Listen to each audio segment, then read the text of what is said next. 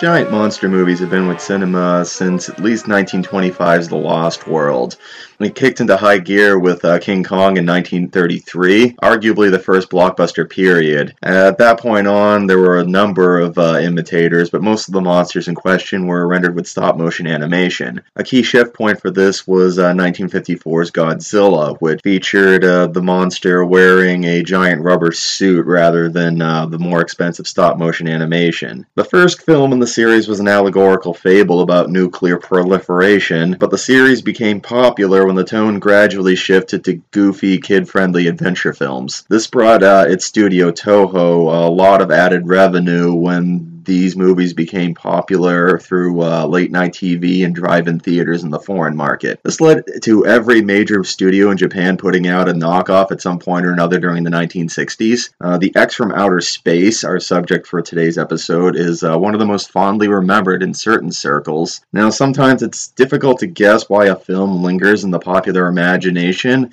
but not this one. People remember the X from Outer Space because the monster is a giant space chicken. That is beyond dispute, but there are certain other aspects of this film that I think make it at least interesting enough for one of these little mini episodes that I narrate solo. My name is Ryan, this is a Real Deep Dive. Now, the plot of this film is simple enough. It involves a crew of astronauts being dispatched to Mars in order to investigate a UFO sighting. There are a number of characters here, but the only ones that are even sort of important would be the handsome and confident Captain Sano. There is also Lisa Schneider, the exotically beautiful white woman who is interested in Captain Sano. Put a pin on that, we'll be getting back to it. Then there is Michiko Taki. She is Lisa's rival who is also interested in Captain Sano. Besides that, they are talking about pretty generic astronaut characters that would appear in just about any 1950 science fiction film. Now, the crew stop at a space station where nothing happens, and then they stop at a moon base for a really long time where nothing continues to happen. Once they're on their way to Mars, the ship is buzzed by a UFO, which is basically a hubcap on a string. This gives them a series of space spores, forcing them to land. Lisa collects the space spores for study, being a defiant, adventurous American girl. Now, these spores, once they get on Earth, grow into Gilala. This happens 45 minutes into an 88-minute film. But, at this point we finally get our monster. And as I mentioned before, it is a denuded space chicken, which has like a sort of an iron growing out of its mouth and some gangly pipe cleaner antenna on top. And it has these billowing shoulders that kind of look like pirate sleeves. It's one of the most infamously goofy-looking monsters. The Power Rangers would laugh at Gilala until it cried and went home. However, at this point we start getting into the reason that people, bother to sit down and watch these movies.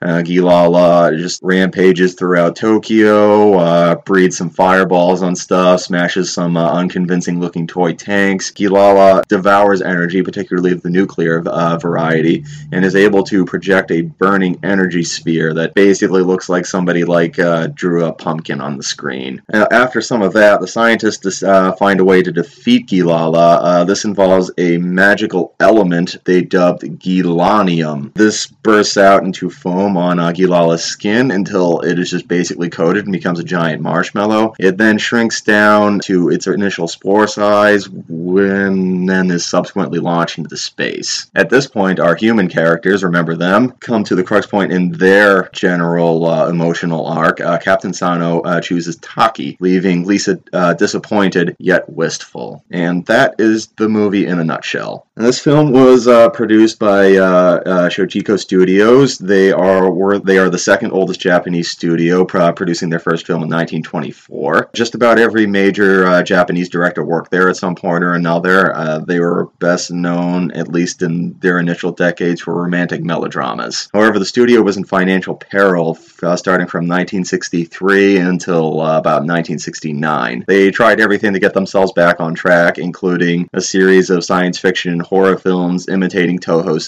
success. at that point, a giant kaiju monster feature was pretty much inevitable. This film was directed by Kazuya Nihonmatsu, who isn't a huge name in Japanese cinema, but he was an assistant director to Akira Kurosawa on 1951's The Idiot, and he filled the same role in Carmen Comes Home, one of the biggest Japanese films in the 1950s. Before he did this, he was mostly known for a couple of romantic comedies. His style isn't terrible, but he's working on an extremely low budget, and he tries to get around a lot of the unconvincing special effects by just cutting rapidly. His sense of spatial geography is better than Michael Bay, but if your standards are that low, that's about it. The music for this film is possibly the second most well-known component of it. It was written by Taku Azumi, he decides to go with a bossa nova vibe. If you're not super well-versed in 1960s pop culture, Brazilian samba and the bossa nova subgenre had become incredibly popular in the United States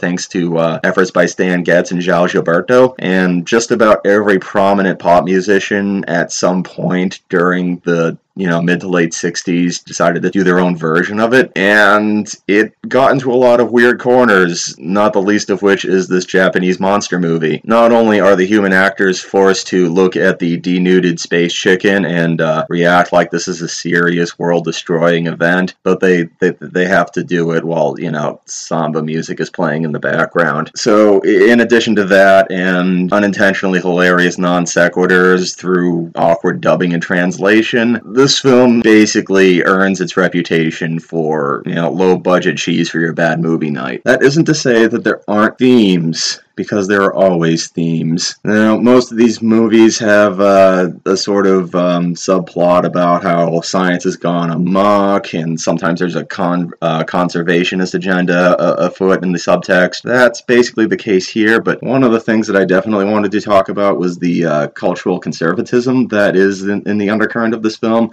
largely because of the love triangle between Captain Sano, Lisa, and the respectable Japanese woman he eventually settles upon. This is reflective of Japan's stigma regarding racial purity and the evils of interracial romance. Kazuya Nihonmatsu would produce one other horror film before he was basically done with this, and Shochiko wrote this off as a failed experiment. It came out the next year, and it was called Genocide, and it takes this cultural conservatism and anti-race mixing theme even further. One of the more noteworthy aspects of that film is that the sexy, forbidden white woman ends up being a villain. She was driven mad because of her experiences in a Nazi concentration camp. They went there.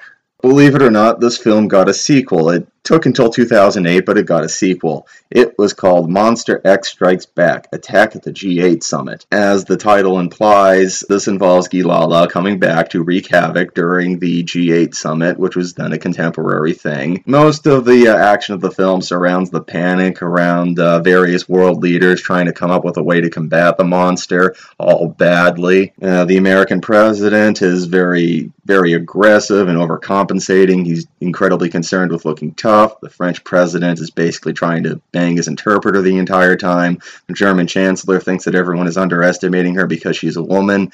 You get the idea. It's that kind of incredibly broad, pseudo-satirical thing to it. The movie turns when North Korea hijacks the summit with an assortment of angry cheerleaders. They want to nuke Guilala, although it's previously established that dropping a nuclear weapon on the monster will just result in its spores spreading around and creating more monsters. Things take a turn for the better when a pair of plucky Japanese journalists uncover a mystical prophecy concerning Guilala. The artifact then brings about a giant idol that defeats the monster. Monster X Strikes Back: Attack the G8 Summit is very intentionally campy. Guilala defeats one of the super weapons by destroying it with its diarrhea. It was received in the spirit in which it was intended by most people. I personally think it has a sort of Birdemic 2 problem where, the makers of a bad movie decide that they're going to lean into the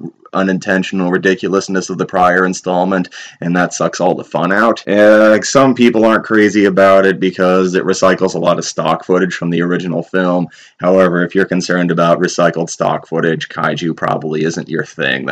It's just a rampant element of the genre. Now, believe it or not, The X from Outer Space got a Criterion edition in 2012. It isn't one of those major releases with a whole lot of commentaries and special features and supplements, hence this short episode. I didn't really have too much material to draw from in putting this together. That being said, I do think it's noteworthy that a panel of illustrious, highfalutin, hoity-toity, fancy pants film scholars believe that The X from Outer Space is historically or aesthetically significant and is thus worthy of both critical appraisal and preservation efforts. And that is The X from Outer Space. One of my preferred forms of cinematic junk food are the giant monster films from this type of period, so if this episode does fairly well, I'm gonna try out a couple more of them.